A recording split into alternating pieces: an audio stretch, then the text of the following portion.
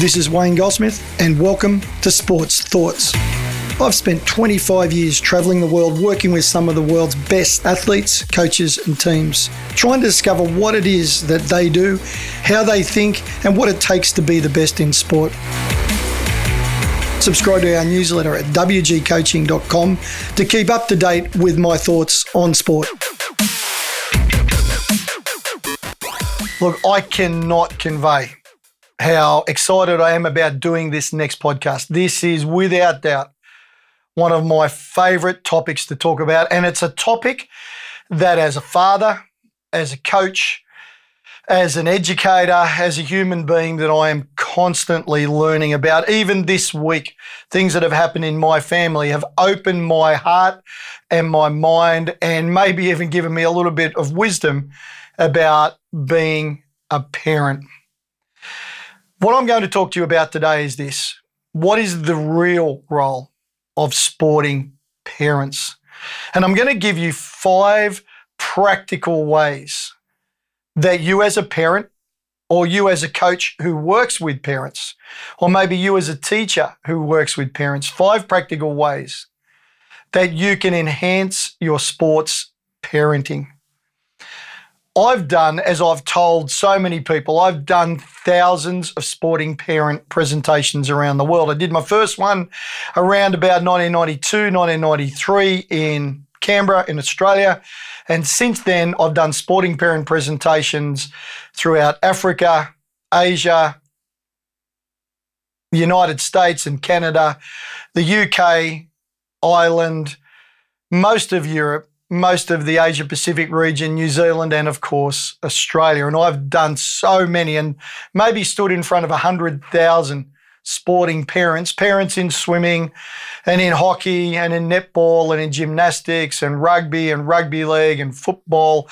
I have had sessions with one-on-one with parents, small groups, and up to 1,000 parents at any one time, all there to try and find out what it is that they can do as parents to help their children realise their sporting potential. So what I'm going to share with you now is based on a lot of practical experience, both in my professional capacity and as a parent, not just through my own parenting lessons, but through the parenting journeys of many, many other friends and colleagues and professional relationships that I've got as well.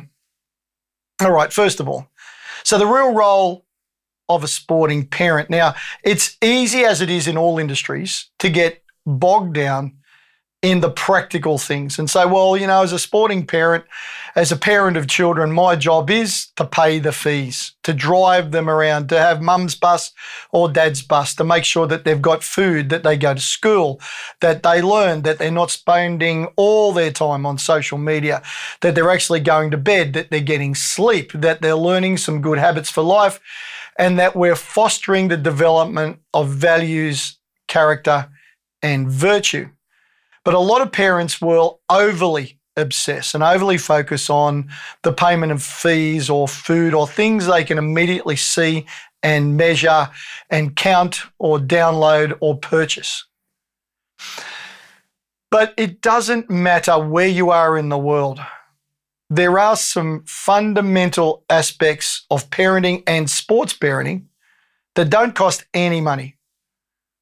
You know, I'm a big believer in the things that really make a difference to us as human beings, the things that define us as people, are mostly the things that you can't see, the things that are mostly invisible in that you can't see them obviously or immediately or quickly or simply. It's the things that we can't see, can't feel, can't immediately measure in a tangible way that are the things that make us most human and are the things that make a big difference in our lives. Recently, I was asked, what have I learned about working with Olympic gold medalists and working with successful Olympic athletes and professional sport athletes? What is it, the interviewer asked, what is it that makes them tick? What is it that inspires them? Why do they do what they do? And without hesitation, I said it's because they love what they do. That it's the love of what they do that keeps them going. It's the love of what they do that gets them through the tough times, the failures, the moments when they don't achieve the level of success that maybe they aspire to. It's the failures that quite often will break athletes. But when athletes love what they do, they will do what they love. When they love what they do, they will do what they love. And over the next 20 minutes or so of this podcast, you'll hear me use the word love a lot. Because as many of you will know from your personal lives, from your friends, from your family, from people that you're connected with, that as human beings, that one thing, the way that we love ourselves as human beings, the way we give and receive love, is so fundamental to who we are as people that it's important to understand its role and our role of parents in fostering love with our children, the way they give and receive love, the way they love themselves, and then the role that that actually has in their sporting experience and potentially even their sporting success. So what are the five things that I would suggest really underpin great sports parenting? The first thing is what I call all the L's. With your kids, listen to them. Look at them as they're speaking. Pay attention to them. Connect with them. Engage with them. Learn about them as people. And of course, love them. And I'll talk about that a lot more throughout this podcast. What I find is that we might be around our kids a lot. We might be sitting at the dinner table with them or driving them to football, or we might be sitting next to them watching a movie. But in many cases, we're not actually listening to them. We're not looking at them. My children are growing up very fast, and very recently I had the opportunity to go out with one of my grown-up kids and just sit there for 2 hours across a dinner table and talk as two men. And it was revealing, it was remarkable, it was powerful, it was enjoyable, it was insightful. And I sat there and I went, when did this kid become so remarkable? When did he become just so brilliant? Where did he get this intuition for? His level of understanding about human beings, his ability to express his feelings and his emotions. Where did he get his intelligence from? And it blew my mind, and I realized that even though we'd spent a lot of time together, the amount of quality time hadn't been nearly enough. And all the time while I was watching him play and referee football, all the time that we'd spent doing things as dad and son, underneath the surface was growing this remarkable human being. And I didn't fully understand that until we sat down and I listened, I looked, I learned about him as a human being, and I went, wow, I love this kid. He is remarkable. Parents, do not miss those opportunities. Sitting and watching movies and sharing popcorn is all part of the journey, particularly when they're young. But find time to get to know and understand your kids, who they really are. And that will help you with the rest of the themes and the principles that I'll go through in this podcast. Secondly, as a parent, as a sporting parent, your child should go to bed each night knowing with absolute certainty that they are loved, they are valued, and they are accepted for who they are. Your wonderful daughter, your incredible son, your amazing son, daughter, that they are loved, valued, and accepted for who they are as a human being. Not for what they do, not so that you can challenge why they do what they do, but they go to bed at night and as they're closing their eyes, there's a little voice that says, man, I know I'm loved. I know my family, my mum and dad value me as a human being, as a person, and they accept me completely, unconditionally, and wholeheartedly for the human being that I am. Those of you that have had experiences with the mental health system, those of you who have had children, had family, had friends, or you yourself who've gone through challenges with mental illness. How often has it been that ultimately, when working with a psychologist, a mental health practitioner, a psychiatrist, how often has it come down to you only understanding love as a conditional thing, a conditional feeling? That if I do this well, I'll get love. If I buy that, I'll get love. Because that, for so many people, is the way they've experienced love, value, and acceptance. And let's talk specifically about that in a sporting context. One of the things I talk to parents about is social media. One of the examples I love to throw up is the medal photo. So you've got an 11-year-old child who wins a running race or wins a tennis match or wins a grand final, wins a swimming event. And on your Facebook, on your Instagram, on your social media, as a parent, we're so proud. And we want to recognize that amazing performance for what it is. Great success for somebody that I care about, that I love, my child. So on your social media, you go, here's little Johnny, here's little Susie. Check out their medal. Aren't they wonderful? They won today. I'm so proud of them. Check them out, check them out. And friends and family go, oh, yes, they're great and you're wonderful and incredible performance and on so and so and so. The challenge I have for parents is, what do you do when they're 6th, 4th, 15th, 27th? Because if you don't show gregariously, if you don't show an outward expression of recognition, value, love, and acceptance for your child's effort, for their hard work, for their dedication, for their commitment, for them putting themselves out there and doing the best they can, what message are you sending that child? What's the message you're sending them about the way you feel about them? Well, I win and mum and dad tell the world how wonderful I am. I come 6th and I've done a wonderful time and I've done better than I've ever done before, but there's no photo because there's no medal around my neck. There's no performance for me to hang it on. Therefore, unless I win, I have no love, value, and acceptance from mum and dad.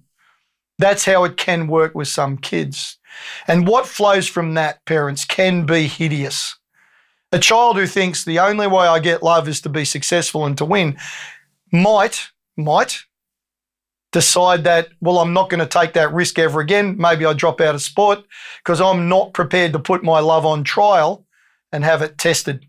They might go the other way and think perfectionism is a pretty good idea. And perfection is a hideous disease. Perfectionism is a terrible thing. You do not want your children aspiring to be perfect. It's a dead end. It's a road that creates so many terrible issues, particularly in their mid-teens and maybe for the rest of their lives. Or you'll have kids going, well, if they only care about me when I do that, maybe I won't do any damn thing. Parents, unconditional love, value, and acceptance. If your kids win, give them a hug, give them a kiss, buy them an ice cream, tell them you're proud of them, and everybody goes out and gets pizza. If they come last, tell them that you love them, you value them, you think they're wonderful, buy them an ice cream, take them out for pizza. It makes no difference. Point 3 is what I call the rock. We are their rocks. We are their stable, their continuity. We are the stability and the certainty and the clarity in their lives.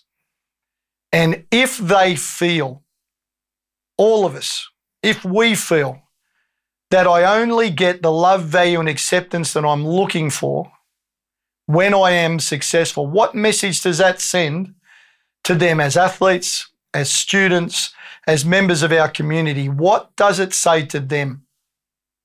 That unless I get this absolutely right, the way that my mum and dad, the people whose love I crave more than life itself, the people whose love and acceptance and value I want more than maybe my next breath, that's how nourishing the love of a parent can be.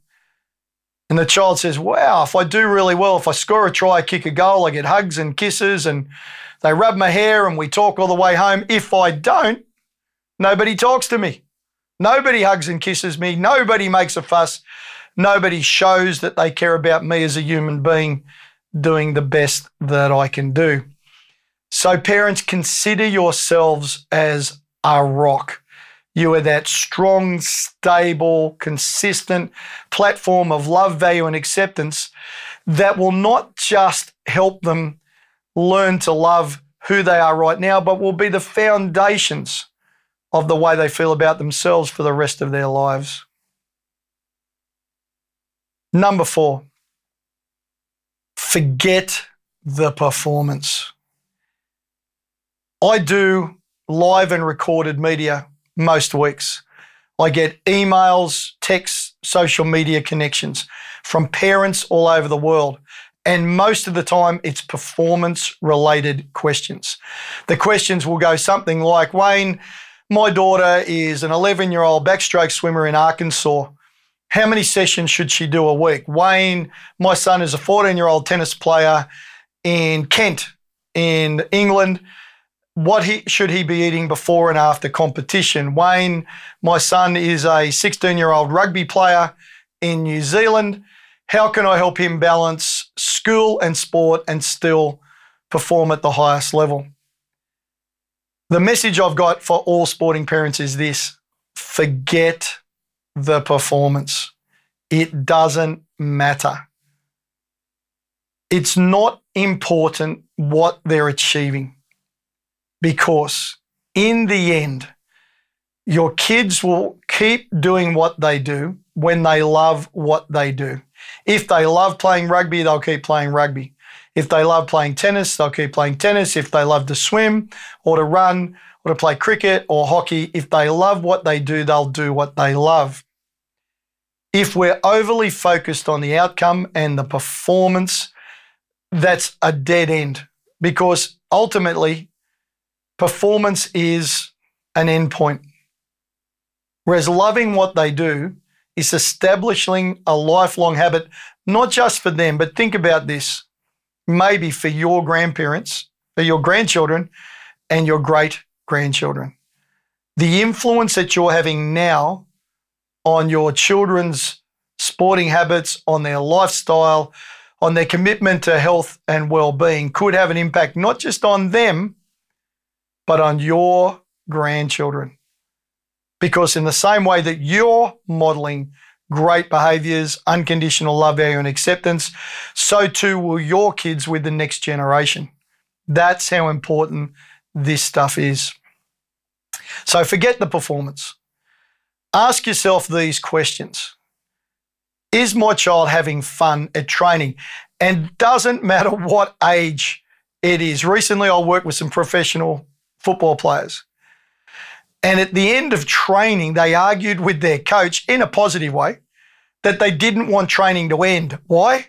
Because they're having a good time. They said, this is great. Can we do it a bit more? And we want to get to an end result in this little fun competition thing we're doing. And these guys were professional rugby league players arguing with the coach, please let us keep going. This is fun. It's as important then as it is with 8-year-olds. Forget the performance. Is it fun? Second, do they have friends? Particularly with their peer group in their mid-teens. The number of kids who drop out of sport between 13, 16 years of age around the world is out of control, and it was way before COVID. It's one of the most common questions I get most days is, Wayne, how do I keep teenagers playing sport? And I'll talk about that to a greater degree in a little while. Do they have friends? Fourthly, do they have family support? Is family support, and it doesn't have to be a lot of money or buying them expensive equipment, but does mum or dad or brother or sister or grandma, grandpa, does someone from the family support what they're trying to do, even if that's just driving them there and then sitting in the grandstands and smiling?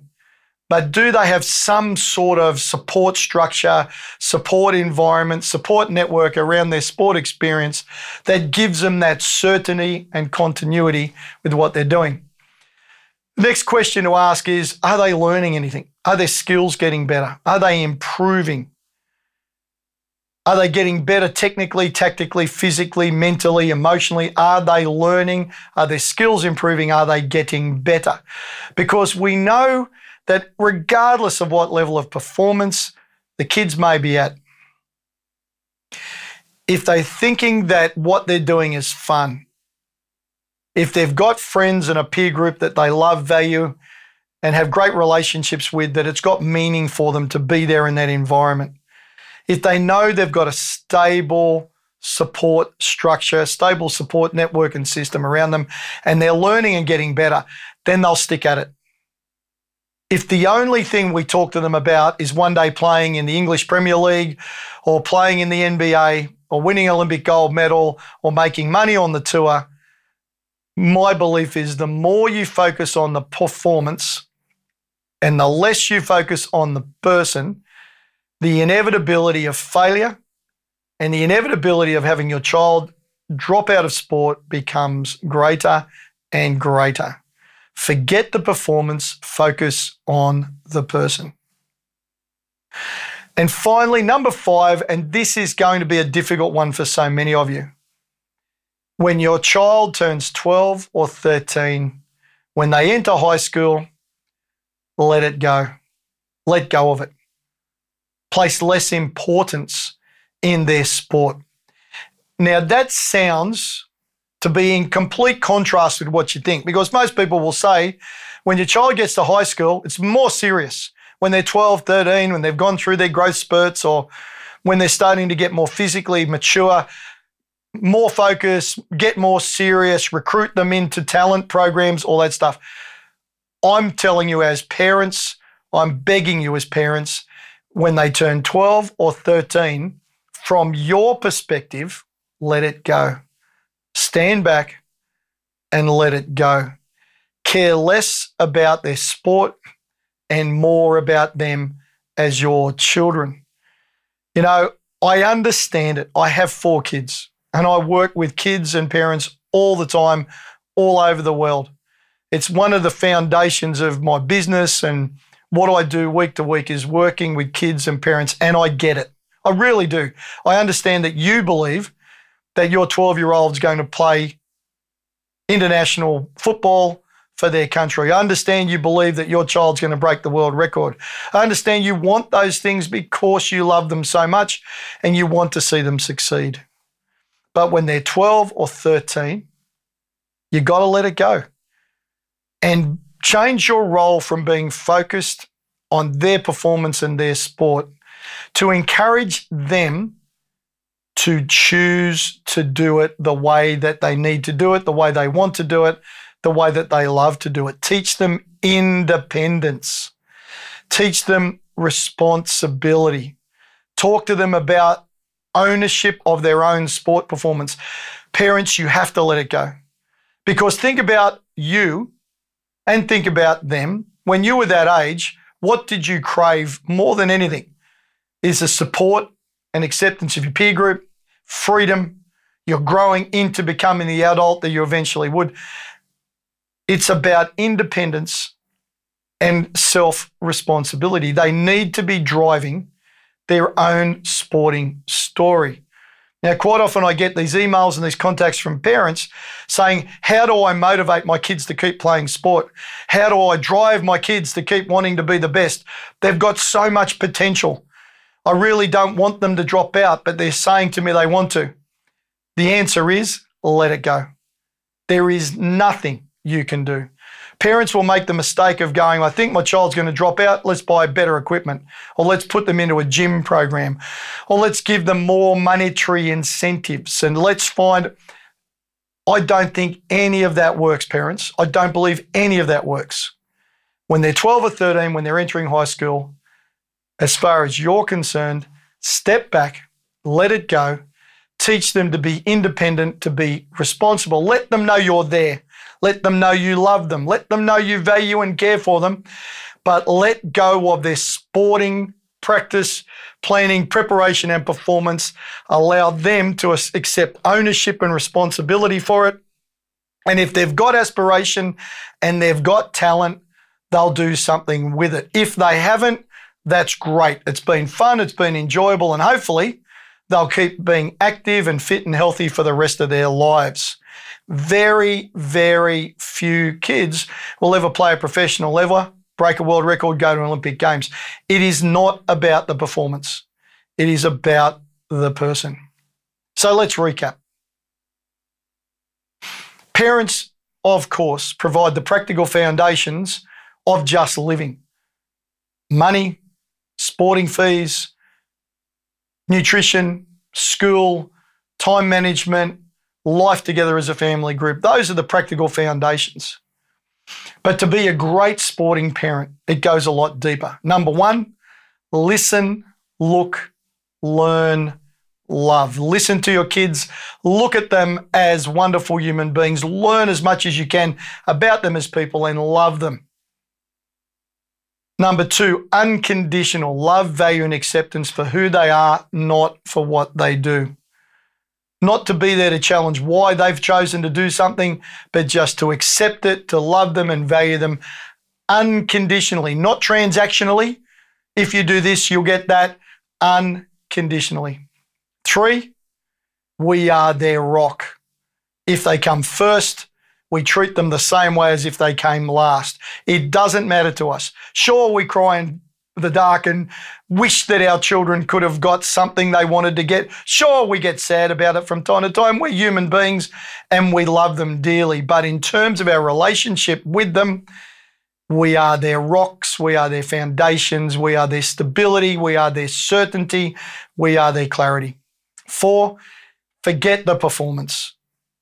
De-emphasize the outcome and ask yourself, are they having fun? Do they have friends? Do we have a family network of support around them? And are they learning, improving, and getting better? And fine, number 5, for those of you with teenagers, 12, 13-year-olds, those who are entering high school, let it go. Do not drive their performance. Do not motivate their performance. Let it go. Teach independence. Teach self-responsibility. Love them, support them, give them what they need, but ultimately allow them to accept ownership for their own sporting performance and things will be fine. This has been Wayne Goldsmith for Sports Thoughts.